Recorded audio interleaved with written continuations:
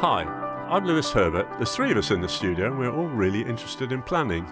In a city as vibrant, some would say, as fast growth as others might claim, as overgrown as some may say, planning is a big issue, and at the heart of it is the local plan. For us, and for me as was a councillor, and for both Sam Davies here, who's a local councillor for Queen Edith ward, as well as a commentator on many other things, particularly challenging some of the issues in the local plan, and Peter Studdert, who previously was head of planning in Cambridge City Council, but then embraced the two zones that are now part of the joint planning, which is important, South Cambridgeshire. Planning starts with plans. A lot of it is still run by central government. They keep faffing around and changing policy, and we may get into some of what the current changes are. We're going to cover the plan that Peter had a big role in, which was probably the most insightful change in planning, which ran from 2006 all the way through to the plan that replaced it in 2018. And it was a set of bold changes. It did a number of requirements in terms of requiring improved infrastructure, and it did allow the release of certain parts of the Greenbelt. Some of that plan is still being built out today. We'll have a look at issues of affordable housing and net zero, and we'll also discuss, is the local plan working for residents, and do residents have an adequate say? And then in the second half, we'll be looking at the reasons behind proposals which may involve the addition of 20,000 homes to the 37,000 homes that were approved broadly when the last local plan was adopted in 2018. And we'll discuss some big challenges, water supply, net zero carbon, and exactly where the public and other people in Cambridge want that plan to go. We're going to start in this first half looking, Sam, at the sort of inheritance of local plans. So for you, what do you think is good or not good about the local plan system? I want to start with a quote that I saw from Richard Blythe, who's the head of policy at the Royal Town Planning Institute. He was attending a conference and he commented that, picking up on the attitude of the professional planners at the conference, they didn't so much have a planning regime, they have a permitting regime. And I thought that was a really interesting way of framing it, because you've alluded to the tension between national government powers and local government powers in terms of shaping place. And it doesn't seem to me that the local plan process really can deliver on the illusion of security and predictability that it purports to give to residents. And this morning I was writing down, some of the things that one might believe, if you read the local plan, it could achieve, but that actually it can't. So you just talked about water. It can't control the delivery of utilities infrastructure, of NHS capacity, of education. It doesn't, in Cambridge, it doesn't control transport because, of course, transport sits with the county council rather than with the local planning authority in the city and South Cambs. It can't control changes to national planning policy, such as the creation of the Class E use class, which has now created a relative free-for-all in terms of premises which have permission for one use to now convert to another. It can't control delivery, and I have a very painful example of that in my own ward, where a piece of land was taken out of Greenbelt for development with the promise of an active travel route, which has then, as it's worked its way from local plan allocation to outline planning permission, we've discovered that, in fact, that's not deliverable. And the big one for me is, in Cambridge, we've taken a different approach to working out our housing need. Instead of going with the standard methodology, where you look at how many houses your population needs and then make assumptions about how much employment space you need as a result of that. In Cambridge, we've turned that on its head. So we have what's called an employment-led housing strategy. And that means we start with how many jobs we think are going to be created here. and then work out how many houses that necessitates. And that would be viable if we actually had a grip on the amount of employment space we're creating. The CB1 development at the station, which was a product of the 2006 local plan, has outlined consent for a maximum of 53,000 square metres of gross external area. The most recent planning applications to complete that site indicate that it has created of the order of 80,000 square metres of gross internal area of office space. So we're nearly 50% over the employment space we said we were going to make there. That is now going to fuel the demand for further housing. It feels to me like no one really is managing the process of balancing employment space and housing, and I think that's a really big problem. I think certainly the local plans, from my perspective, and this applies right across the country, they tend to not look at the challenging area of the economy, so they don't quantify very hard or clearly what is the economy, nor do they often allocate very effectively the amount of space that there's going to be for jobs. I guess they partly anticipate that it's going to be a very different decade, the next one to the last one, and sometimes they can't actually see what's there. Peter, you were the significant author of the 2006 local plan in terms of leading a department, and I'm sure you wrote some sections of it, and it was effectively a radical and bold document. What kind of inheritance has that left, and how much is still, for instance, to be built out from that plan, given that sites take a long time to bring to fruition? I mean, obviously there is a lot still to be built out from that plan. I think there's a number of things I'd like to say in response to Sam.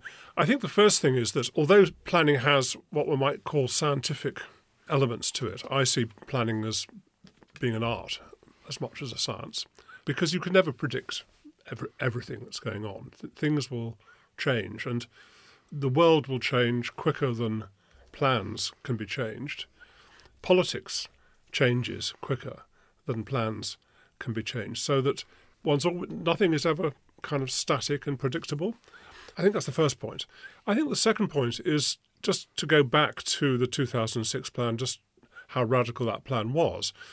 The important context for that plan was that it was part of a process that had started off at the regional level through the 2000 regional planning guidance and had worked its way through a county structure plan, 2003 county structure plan, which was when counties had strategic planning powers as well as transport planning powers, so that by the time it got down to the local plan level with the city and the South Cambs, a lot of the big issues had been discussed and had already been integrated into the regional picture and the sub-regional picture.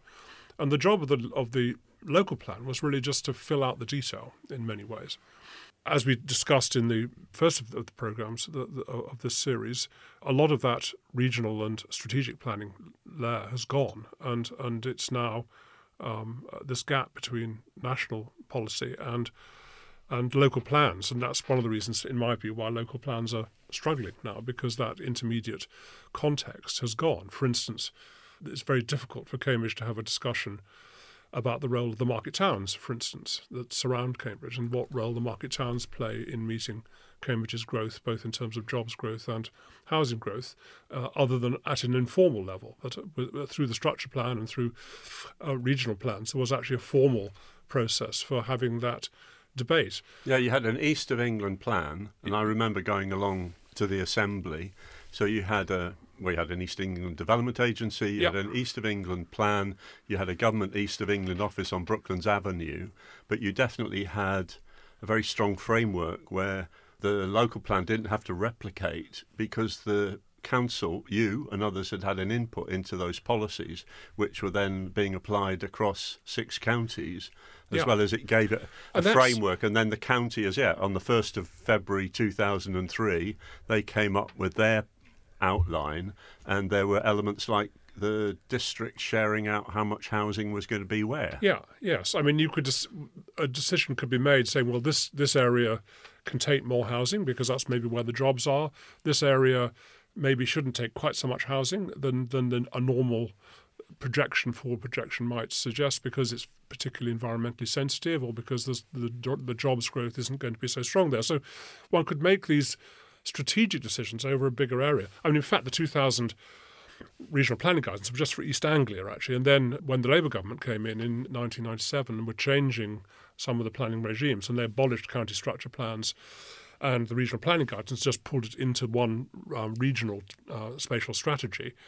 I mean, the good thing about looking at the east of England means that you could start talking about Newmarket, you could start talking about Royston and other areas which are actually outside East Anglia and certainly outside Cambridgeshire, and the role that they might play in the sub-regional growth strategy. So there was a better linkage between the areas where a lot of people have to use a bus or a train to get into Cambridge. Yes. So what from the 2006 plan do you think is worth us sort of reflecting on, or what was in it that's still with us?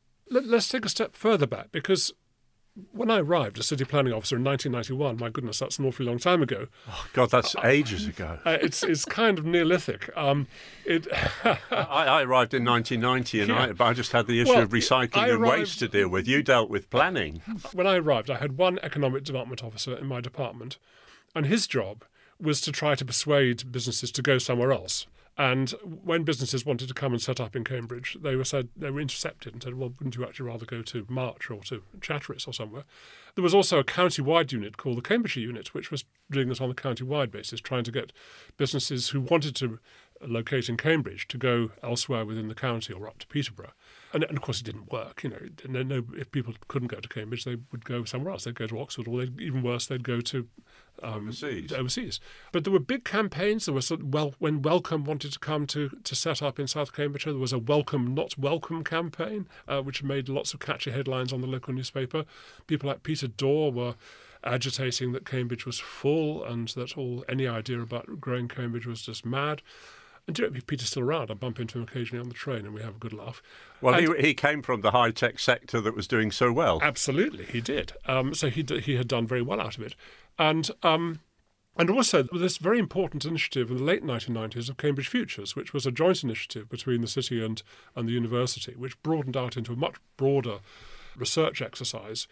And it's still worth a read. Which is absolutely still worth a read, because it was a very innovative piece of work. A lot of the legwork was being done within a research team within the Department of Architecture, led by Marcel Echenique, and who had access to some very good computer modelling work, and also some very good 3D visualisation work as well, that actually could show people a sort of 3D visualisation of what, for instance, the airport being redeveloped might look like. And this was, I still got the VHS for that. I haven't got anything to play it on, but I got the video cassette. And some plans for very large roads which never went ahead. Well, just coming back to Cambridge Futures, what it did was it said, well, let's accept that we can't deflect growth, so let's accept that Cambridge is going to grow. How should it grow in a successful way, in a sustainable way? And it modelled these 7 different options of densification, taking bits out of the green belt, building a new town beyond the green belt, transport corridors, all those different options. And there was a massive public consultation exercise, a lot of exposure on local TV of the video, in local newspapers, and a lot of survey work done, and that was all put together into a report. And this was about 1999 that this was coming through. And with all different sectors involved as well. So it was it was an open dialogue. It was an open dialogue, and it was outside the formal planning process, which I think was also important, and also slightly outside the political process. So politicians could watch what was going on. Some of them were involved on the steering committee, but it was a sort of a cross-party basis. So people could see how the public were reacting to the different options. And what emerged from that was this kind of consensus that, first of all, we should embrace growth much more positively. I think it was less than 18% were happy with the status quo. So people said that there should be some growth, that we should review, that we should make the best use of the brownfield sites that we had, although we don't have many brownfield sites within Cambridge because we don't have an industrial heritage. We've used them up nearly. We should review the inner boundary of the Greenbelt and see whether there could be some parts of the Greenbelt that could be removed without damaging the basic principle of the Greenbelt. But also we should look at a new town beyond the Greenbelt that could be well connected into Cambridge by public transport. And that set the ground then for the regional planning guidance in 2000, the structure plan in 2003, and then the local plan in 2006, which meant that we should make best use of the brownfields, hence the station proposals and other where there were the brownfield sites available. We commissioned consultants to look at the green belt, and that identified the land around Trumpington and northwest Cambridge, and also the airport to take that out of the green belt. And northeast Cambridge as well. And northeast was never in the green belt. That was but in terms of the plan, if you like, you were looking at different quadrants as a potential location that could be developed, subject to relocating the sewage works. And then, of course, the new town, and that established Northstowe as a good location because it could be connected in by the guided bus along the Earl St Ives railway line. So it actually Camborne developed of its own. Camborne was a creature of the 1989 structure plan. That was so that was an earlier proposal, but that was obviously still being slowly built out. So it was a kind of a radical proposal, and it what was good is that at that stage we had a Labour government which was committed to sustainable growth. John Prescott's Sustainable Communities Plan, putting in a lot of money to support the work that we were doing. So I actually left the City Council in 2004 and worked for Cambridgeshire Horizons, which was the project management team that was set up explicitly to challenge the things that Sam was talking about, to bring in all the different agencies, water, all the utilities, transport agencies, getting government to fund the money for affordable housing. We had a very good affordable housing deal that got a reliable stream of grant money coming in from the government to BPHA, Bedfordshire Pilgrims Housing Association, But depending on the strength of the planning authority to defend aspects like 40%. Yes, which we had to do. So the Blair government, I mean, I'm an affordable housing fanatic, but the Blair government made it dependent on major development. So Cambridge did all right compared to parts of the country, but only because it was able to get a high percentage of land and funding from a market-led development to then assist it. But as you say, BPHA in South Cambridge, hundreds and hundreds of affordable rent housing. That's right. And of the 40% that we'd negotiated from the main schemes, 3/4 of that was for social rented housing, because it got grant through this stream. But of course, all that was swept away after 2010, 2011. Mr. Pickles, Cambridge bonfire. Horizons was all the regional institutions were scrapped. Cambridge Horizons was scrapped. A lot of national agencies like CABE, the Commission for Architecture and Built Environment, which had been funding a local architecture centre here in Cambridge, that money all went. So that the whole infrastructure, the professional infrastructure, if you like, for supporting that kind of growth strategy was just removed at a stroke. But growth continued in Cambridge because of the growth of the new technology, the biotech sector, the fact that the market could make money out of building housing. So a lot of developments which may have stalled in other parts of the country from 2006 kept running all the way until 2020. Yes, and some are still running. We'd put in good, robust outline planning permissions. We'd negotiated strong Section 106 agreements that provided money contributions towards schools, some repayment of the guided bus routes and the physical infrastructure. And biodiversity and low carbon strategies, along with the 4 Cs of community, climate, connectivity and character. All the major developments brought with them country parks. I mean, there's Great Knighton has a country park, Trumpington Meadows has a country park, Edith has a country park, which enormously increased the biodiversity. What previously had just been flat arable fields with hardly any biodiversity at all. So actually building more houses, bringing with them country parks and landscape enhancement actually added to the biodiversity of the area. So it was a kind of a win-win. But significant growth. In addition to some growth in Camborne and Northstowe, for that period it was significant growth of the urban fringe of Cambridge and more intensification, as Sam mentioned, like CB1. But we are now at the point where intensification's just about the only option within Cambridge because there are a few sites left. But if you look at the build-out, it's used up most of the sites. But the big opportunities for the future are still the airport, obviously, with Marshalls moving to Cranfield, and North East Cambridge with the sewage works being relocated to Honey Hill. And subject to the issues that are currently at that. Well, that's got to go through the right process, and obviously there's a lot of issues around that still remains a very sensible strategy for building a reasonable, so medium density neighbourhood around Cambridge North. Good transport. And if that didn't go ahead, one would be looking at another new town somewhere beyond the Greenbelt. So Peter and I have had good discussion there, Sam. Some of your perspective on the last 15 years, or the inheritance that we've got to when we move on in about 5 or 10 minutes to talk about the current plan. Well, I am considerably younger than the two of you. I'd like that on the record. But I did also have some small engagement in the kind of conversations that Peter's just been discussing, because in 1998, I was a very junior co-author of a book slim book published by my then employer, Analysis, called Cambridge 2020 Meeting the Challenge of Growth. And my other co-authors were luminaries, and Martial Echenique, who you mentioned, was one from the Department of Architecture, but also David Cleveley, who's gone on to be serial entrepreneur, Alec Breurs, who was Vice-Chancellor of the university at the time, and so on. That book very much maintained that the advances in what we were calling ICT then, Information and Communications Technology, would mean that it was possible for Cambridge to grow significantly without negative externalities.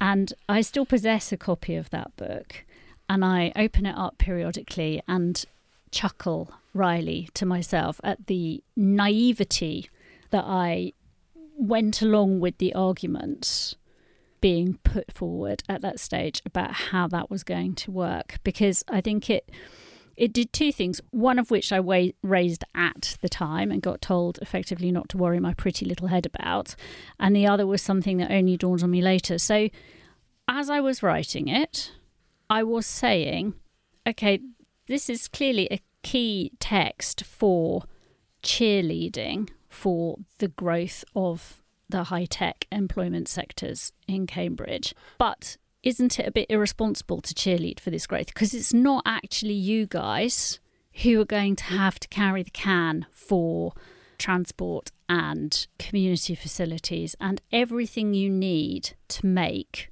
living, breathing, attractive places. And I got told, and this is a serious comment, I got told that it was fine because local authorities would take care of it. Well, local authorities aren't able to take care of it, and partly that's due to the change in the political landscape. But it's also, I think, true to say that the scale of the growth of the city outstripped beyond imagination the kind of expansion that we were thinking about in that book. The other thing was about housing, and it's really interesting when I go back and look at it now, it barely refers to housing. And the idea that by unleashing this commercial energy, you would then be putting intolerable strain on the local housing market just really doesn't seem to be flagged at all. And I can't understand how we had that blind spot. I think it was this belief that we could just do everything remotely. It would be possible to do everything remotely, and there you go. So I look back on that period. Well, that was 20 years ago, and it was a very different environment. So since 2010, I can argue that local authorities have been starved. So yes, where the local authority rightly had a role in, say, South Cambridge, Peter, it had to take hold of all of the costs of running the place, including then maintaining and improving the community facilities, the park, etc. It's some of the optimism and the easier stage in Cambridge's development happened at a time when the state was actually providing some funds. And the state has never funded Cambridge proportionate to the costs that are involved. I think Milton Keynes worked out that for every new home, you've got a bill for about £11,000 in the first year, and some bills continuing for a long time. So it then falls onto the council to actually fund a lot of the costs of that new community. Yes, and the reason I go back to that sort of period in my life was because that's where I see a kind of separation, a parting of the ways between the business lobby going its way and the capacity of the rest of the city to accommodate, literally and metaphorically, those additional demands that would then be made on it. I think it was really interesting that we drew out both that study and the Cambridge Futures study, because they still have readable material in them. It's not to say that they've got the solutions, but the Cambridge Futures actually looks at exactly what are the challenges of infrastructure. It looks at what are the challenges of biodiversity and of actually trying to marry some of these issues together. Yeah, and before we move on to the future, I think the other initiative that's worth mentioning, because I was involved in it as well, was the Cambridgeshire Horizons quality of life study and the charter that we produced. Which is a good charter, which and was it was updated by the combined authorities. And that's very much now forming the basis of the government's own charter for making good places. So it was that was also a groundbreaking piece of work, and also was a way of team building as well between the different local authorities, officers, members, and also developers, university, and housing associations. And that was a very good piece of work that also involved a lot of public meetings, a lot of publicity, just trying to define the qualities of placemaking that we wanted to build into the new communities. I would argue that they're mostly there. If you go to Great Knighton, if you go to Eddington, if you go to Trumpeton Meadows, they're pretty good places to live. And they've provided good quality housing, a high proportion of it affordable, although, of course, a lot of it now is affordable, the new definition of affordable, which is unaffordable, but nevertheless it's there. It's all well served by public transport. It's all well within cycling distance of the main employment centres. What's not to like? It's good, but not everybody can afford the 600 or $1 million for a home. That's not just Cambridge's problem. Yeah, it's wider. If it was just Cambridge's problem, I would say, but it's everywhere in the southeast. Yeah. Let's not say it's just a Cambridge problem. I mean, we may have it slightly worse in other places, but we're very similar to other similar places. And I think in some ways we've actually been responding better than a lot of other places because we've been actually building more housing that people can occupy, and that has also in turn generated more affordable housing. Yeah, and I think it's worth recording that compared to some places, and Oxford and Cambridge is one comparison, but that in terms of getting on with the job of building housing and developing neighbourhoods, it has been done with considerable effectiveness. Yeah. The issues that may not have been looked at, which start increasing, are the transport issues, the infrastructure issues, the utilities, and the fact that unlike 20 or 30 years ago, there isn't, as you described eloquently looking at the regional plan, there isn't everybody in the same room. There's been significant quality of environment created, and we have housed a lot of people. We've also provided affordable housing. In the process, we have just in 10 years across South Cambridgeshire and ourselves had a population which has increased from 270,000 to nearly 310,000. Which was what was planned. Which was planned. Yeah. And we've succeeded. And the weighting has been more in the city than in South Cambs. Which again was planned. Which was planned. But now, whilst there, as you said, there is included in the next plan the first significant tranche of a development at the Cambridge Airport at the east, and the ongoing dialogue about North East Cambridge, which can be seen as a sustainable location, but has obviously bound up in decisions about the future of the wastewater plant. Cambridge 105 Radio. So you're listening to Cambridge 105 Radio, and I have here in the studio Peter Studdert, who helped draw up the 2006 plan and has been planner in this city since 1991, and Sam Davies, who has been involved in drawing up policy issues and reviews from 20 years ago, but has been an independent councillor in Queen Edith, as well as a strong voice on planning and the challenges.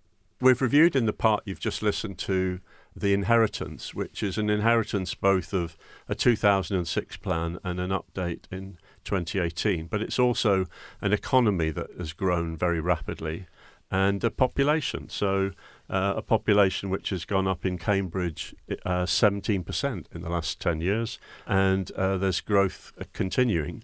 We did cover the point that the growth has been majorly in Cambridge until about 3 years ago, and whilst there are still areas of Cambridge that are put forward for growth in the next additional plan, the growth is switching significantly despite the allocation of housing in Cambridge North East and East to Northstowe, Waterbeach and Cambourne. It is a joint plan which rightly reflects the interrelationship between ourselves and South Cambridgeshire, and it's one that now proposes a number of things. Originally it was proposing 12,000 additional homes and it's gone up to 20,000. There's still a debate about whether it needs to be 20,000. There are several issues about whether North East Cambridge is going to come forward, whether the wastewater treatment plant is going to move and how quickly. There are issues of water supply. There's issues generally about the future of Cambridge. Sam, you've got some fairly strong opinions. Now, we've talked about the inheritance, and there's a lot of really strong threads. There's also some learning where you and Peter or I, we might have a different view about things, whether things have worked. We've definitely, as of today, as we're talking, we've got East-West Rail being proposed. We've got Greater Cambridge Partnership responding to the issue of transport in the city. And the third issue was the life sciences, where you're concerned about exactly how much emphasis is being put, I think, by government on Cambridge. Yes, today is a pretty momentous day, I think, for the future of the city. East-West Rail route announced, GCP coming back with at least the first stage in the exploration of the consultation on the sustainable travel zone, including the congestion charge and where that might go in future. And then the third thing, which I was awakened with at 6:30 this morning, and I have to say was not particularly welcome news. Were you shouting at your radio? Someone tweeted me, and I really shouldn't be on Twitter at 6:30 in the morning, is the publication of the government's life sciences policy, which is very wide-ranging in its suggestions of areas for action to support that sector. But in particular, there are 3 paragraphs in there about what it's proposing to do to the planning regime in order to facilitate the meeting of the needs of the life sciences sector. And it uses phrases like consulting on adding requirements to national planning framework to say that decision makers should pay particular regard to R&D needs, including the need for additional lab space, and proactively engage with potential applicants. And also making investment into relevant sites more attractive by working with local planning authorities to encourage, you guessed it, proactive planning tools, such as local development orders and development corporations to bring forward development. Now, there's a lot of government speak in there, but my reading of that is that they are very interested in how they can shape planning in this area in a manner which is even more than now predicated on maintaining, accelerating the growth of the high-tech sector here. What, the assumption that the planning application should be permitted, or Yes. requirements to intervene in local plans. So we've had the proposal which the university was involved in for an enterprise zone in the biomedical campus. We've obviously had an interest in the transport issues that lie behind East-West Rail, and some of us welcome some of that because we don't have enough basic transport infrastructure. Wouldn't you think that Cambridge would be fairly united in saying we do not want to have a deviation from the standard planning system, which is that you have a local plan which is already working through with a positive view about the biomedical campus, where there are sites allocated, and where, as you know, we've got in the city quite a large bubble of investors trying to switch sites to lab space, just for instance, the Grafton Centre. Correct. So to reduce that to 15% of its current retail allocation. So I guess but you're worried that worried. you are worried that the rules will be shifted like they were in town centres in favour of the Section E provision which allows much freer movement between retail and other uses? I'm worried that the ability of the local wishes to shape the future of this place will be demoted in favour of what is now global finance coming to Cambridge as a honeypot for investment. What's going on here bears no relation to local need, and I know that Peter and I have apply different weightings to the local and the national imperatives, but it seems to me that there is a real risk in what the government are saying, that the local need will now just be completely written out of the equation. Does that add to your concerns about the existing plan system? There's a relative freedom for job creation across the country. The planning system gets involved, but not fully. Just assume that the government makes a lot of noise and it's still down to the local plan. What are your concerns about the local plan and the allocation of spaces, whether it's for retail or for commercial but not high tech, and obviously the pressure? You look at the proposals for the Beehive, for the Grafton, you look at the ambition to make money out of lab space in Cambridge, the need for lab space, but where? And certainly the concern that it'll start to be proposed in unsustainable locations in and near Cambridge. I think this issue about an employment-led housing strategy is really important, because if we don't have any credible means of controlling the creation of employment space, then the gap which we already have between employment creation and housing availability and affordability will just grow. Peter, I've heard you outline a whole load of reasons why effectively we can't build our way out of the gap because of all the issues which are outside planning and to do with taxation and where people choose to put their money. Just so listeners can understand the scale of what's going on, I went back to a blog post I wrote in September 21 when the first numbers from the modelling for this emerging local plan now came forward. And what I said is, all of the growth we've seen in housing in the city and South Cambs in the last 20 years amounts to just over half of that proposed for the next 20 years. So we've added 27,000 over the last 20 years. And at that point, September 22, when I wrote this comment, we were projecting that we would require almost 49,000 through to 2040. What happens with the local plan process is that obviously new information and evidence comes in, and the council, the local planning authority, revisit their estimates.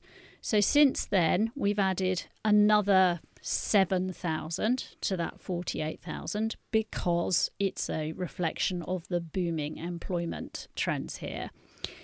Now in total, 20,000 on top of a previous 37,000 or thereabouts. Yeah, and what concerns me is that is what's described as a medium growth scenario, and very many actors in the business and property investment sector are arguing extremely powerfully that medium growth scenario is not high enough, and there are numbers out there for a high employment growth, because this is all driven by the creation of employment, a high growth housing target to reflect that employment, which is more like 70,000 homes. I take the point that there can be a tension between local need and national need. But if that is the case, then I think what's absolutely owed to the local population then is honesty about the scale of the future of the city. And frankly, I think a lot of the conversations that are going on would make a lot more sense to people if they were told, currently the population of the city is around 150,000. What we are aiming for, what we are planning for, what we know is going to happen is that the population of this city by 2050 will be 400,000 people, 500,000 people. David Cleaveley, the guy I used to work with, contributed to a university report 2016. He talked about Cambridge by 2065 having a population of over 600,000 people and a travel to work area catchment of 1 million people. Okay, if that's what we're heading for, then let's talk about that and what's needed to get there sensibly. And the local plan process for me just doesn't do that. Okay. There's a lot in there. I don't want to get lost in numbers, but we're already got between us and South Cambridgeshire a population of over 300,000. So I think we're right to be thinking about that as the community, a double community, Yep. and then work out what extra. I accept your concerns that if government tries to put the pressure on, they'll try and get us to take more. We're already taking a lot. I can't see that a government's going to override a local decision-making process where, in addition to the balance of what is in the needs of the current community, and I do think that high-tech's a boon for this city, but you can have too much of a boon, like Silicon Valley. But we've also got these other challenges to people who are the high-growth fanatics, because we ain't got enough water. Correct. And we've also got a wider issue of what is our community. And even with the efforts of the Greater Cambridge Partnership to get transport funding, we've got a total inadequacy of transport infrastructure, albeit they'll fill some of the gap.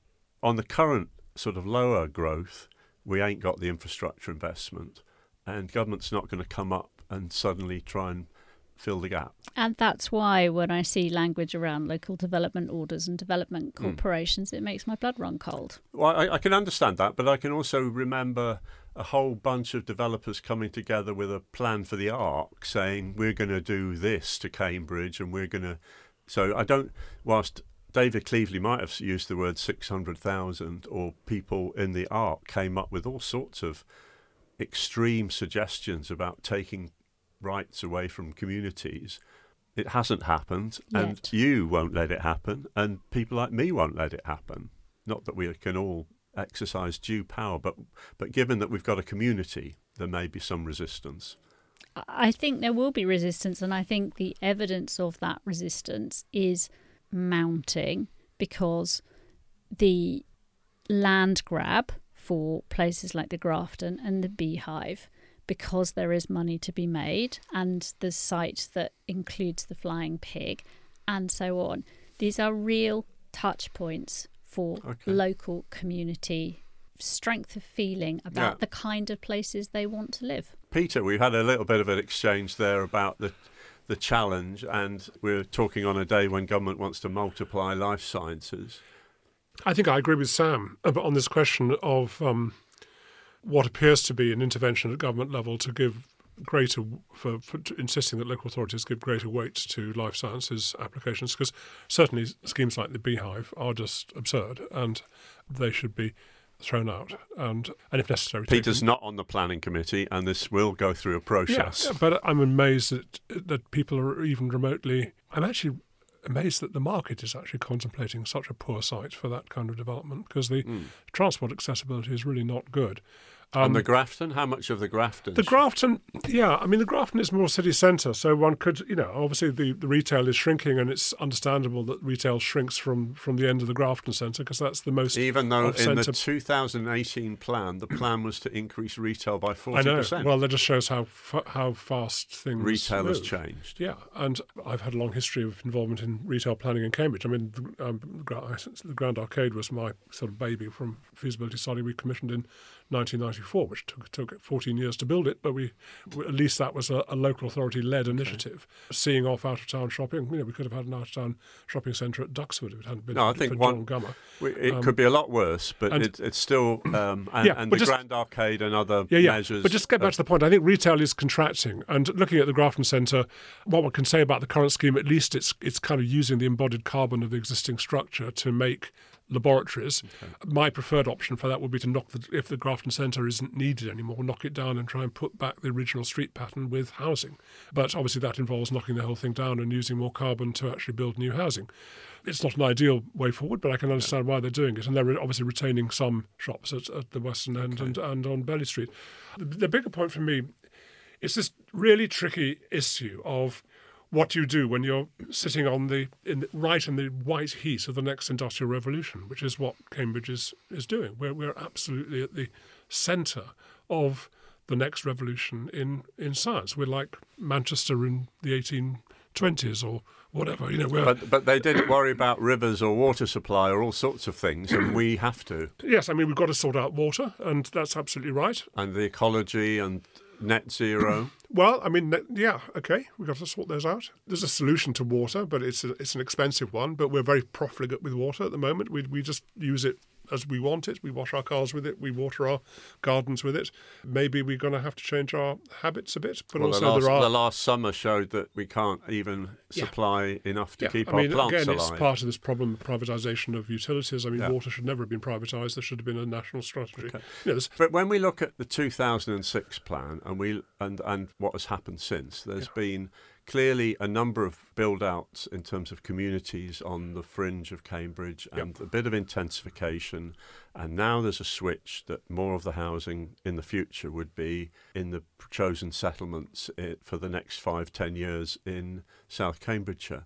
How would a more moderate plan, and I'm with Sam that I think the people who are saying we need 70,000 homes and there should be an exaggerated curve of growth of housing is undeliverable for a start because people are not going to build them. Yeah. But what do you see, Peter, as the balance between a growth of jobs whilst some of the companies like AstraZeneca or others can be working virtually with people all across the planet and the nature of Cambridge as an area? Where, for instance, would you see Cambridge in 2040? Do you see it building on Northstowe, Waterbeach, Cambourne, as well as the two edges of Cambridge? Well, yes. I mean, we've got to keep cracking on with Northstowe. I mean, Northstowe has been, I think, a major disappointment, particularly as it's now in the hands of the government's development agency, for heaven's sake. And I gather that there's not a single completion in Northstowe this year.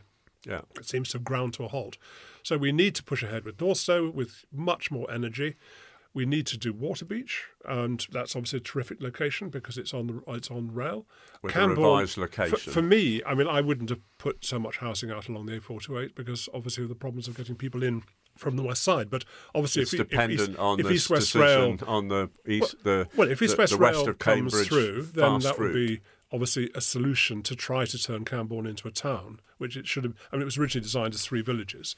Yeah. Which was always a slightly crazy idea, but that's how South Cambs made it acceptable to its local community. But really, it should have been like Northstowe when you start off saying this is a town and we'll design it as a town. It needs more jobs as well. It needs more jobs as well, and maybe those will come when the railway comes. And so I think the railway is a very important piece of infrastructure. I think the southern route is absolutely right. Okay, it's tricky for people in House and Haslingfield, but I think that's the right way of coming in. And having skimmed the report for the reasons why they're sticking with that route, I'm personally convinced.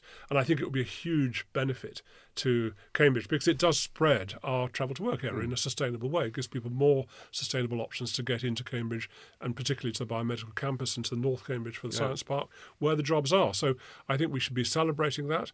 I come back to this thing about regional planning. There has not been a debate about the regional context that Cambridge sits in. We're trying to solve all our problems within our little geographical area. Even the market towns, I mean, there's no assumption within the 70-odd thousand figure that suggests that the market towns are going to take any of Cambridge's housing growth. Well, so what? So no one's going to be living in Ely and commuting to Cambridge anymore. Is that right? Well, that's complete nonsense. It is, but it was a bit odd that Eric Pickles owned up to being a communist/anarchist because that was exactly what he did in 2010, was just basically explode things. But that does mean that we crack on with a local plan. We crack on. And Gove is effectively letting local communities decide whether or not to move and which direction to go in. Well, people can move in all sorts of directions. And obviously, working patterns are changing as well. So the sort of jobs that are being created are the sort of jobs, a lot of the jobs being created are the ones that can be work from home. I mean, labs not, obviously, but obviously a lot of the other jobs can be home working. So Cambridge's economic benefits can be spread over a much wider area without necessarily having to provide physical infrastructure. But obviously, we need to be grabbing all the physical infrastructure that's going, including Gaudy busways, including East West Rail, and maybe bringing in congestion charging. I don't know. The important thing is we want a functioning bus service. That's the most important We need better transport, but we certainly need further infrastructure investment, or we can say to government, I think the other point is that no go. The land is there. I mean, the land is already allocated. I mean, the issue about the next local plan is not about looking for new sites, because we've got the sites. We've got Northstowe, we've got Waterbeach, we've got the airport, and we've also got North East Cambridge as well, which I think potentially is going to be an incredibly exciting development in North East Cambridge, and will start to make sense of the science park, which at the moment is just a very bland sort of mono-use, almost no-go area. You go in there, the security guards kind of peer at you if you take any photographs. Start to integrate that whole part of North Cambridge into Cambridge, and that's what moving the sewage works does. And it's upsets, and if I lived in Horningsea, I wouldn't be happy about what's going on. But I do get slightly upset seeing the local newspaper talking about Honey Hill being a beauty spot. The reporter's obviously never been there. It's a flat field dominated by the A14 on the south side, by overhead cables on the other. It's probably one of the least attractive fields one could possibly imagine. There's no hill there, and there certainly isn't any honey. If I was one of the residents, I'm sure I would be absolutely out there on the barricades saying the same things that they've been saying. But there is a bigger issue here, and the issue is if we can't secure the sort of medium density development on the sewage works site, it will probably mean we will have to have another new town somewhere beyond the green belt. The consequence is that, and more people having to drive in. Okay, so Sam, I'll give you the last word. We have a plan which is still half-baked. It hasn't really been pulled together. Half-written, I think. In All defence right, of my colleagues on the planning team, half-written rather than it's half-written. We haven't got the answers on water. There hasn't really been a final view about what level of growth this community needs. There is still the pressing need for some real focus on net zero. We should be looking at keeping buildings, not knocking them down. We should be looking at the linkage with retrofitting, as well as sorting out our transport mess. I'm not asking you to answer all of those, but we've got quite a process still, and there hasn't even yet been a proper consultation on a draft plan, which is the ultimate stage. What's your view in terms of what residents should be looking out for? There's still these further reports to come. What is the decision process, and where do you think the public should have their say? So I think it's incredibly important that the public have their say. I also think it's incredibly difficult for the public to have their say. I sit on a thing called Planning and Transport Scrutiny Committee at the council. We periodically get updates on various aspects of the local plan. Just the paperwork associated with those updates can run to 600-700 pages of material. When it comes to the full draft of the local plan, the evidence base will run into tens of thousands of pages. Now, obviously, there will be summaries provided for people, but I think clarity and honesty and endeavour to rebuild some trust at this point is absolutely my number one priority, because people can have, as Peter and I have demonstrated this afternoon, people can have different perspectives on the direction the city takes. But the most important thing is that they have been levelled with, that the framing of the debate is accessible to them, they can see what the pros and cons are, and that they can make an informed and meaningful contribution to that discussion. That's going to be a hell of an ask, but it is incredibly important that we do our level best to give them that opportunity. I believe with the 2018 local plan, 12,000 people took the time to put comments in to that process. I'd really love to hear 12,000 voices about how satisfied they then are with what was made of their comments, and whether they feel that in any way what we're getting responded to their preferences. Thank you. I hope you've enjoyed this programme. We've been listening to Peter Studdert and Sam Davies, and occasionally to me. Planning for this city really matters. We inherit a lot of qualities as a city. We've had considerable growth, and as both Peter and Sam have said, there's good in there, but there's also things to be learnt. There's definitely an importance that planning organisation which covers both South Cambridgeshire and the city, and the two councils engage really well with the public. We have challenges. We've got challenges of infrastructure, water, others that have been mentioned. We do have to achieve quality and affordable housing, but the choice that will be in the next consultation will be about how much growth, and that does have to meet the needs of our community, and it has to assert the fact that it's a decision that's being made by the councillors and the communities of both Cambridge and South Cambridgeshire. So I hope you've enjoyed listening to our exchange, both looking back at what we inherited from planning 10, 15, 20 years ago. The choices, provided that whichever government is in charge, are made by the community locally and not overridden by changes that we would all seek to resist, given that it should be a community decision, is down to those decisions. And it will set the pattern for another 20 years when it's adopted. And then it'll go out to a planning inspector, and there'll be lots of other processes, but it has to, as you said, Sam, it has to be visibly one that listens to people, visibly addresses the environmental crisis, and visibly can be explained and understood by everybody, and not in language or in terms that are way above all of our heads. So thank you everybody for listening, and Peter's been off in Bhutan sharing planning, so there's other communities out there who can also learn. You think Cambridge has got problems? Well, we'd all like to go to Bhutan, but I think it's a small community. Thank you to you both.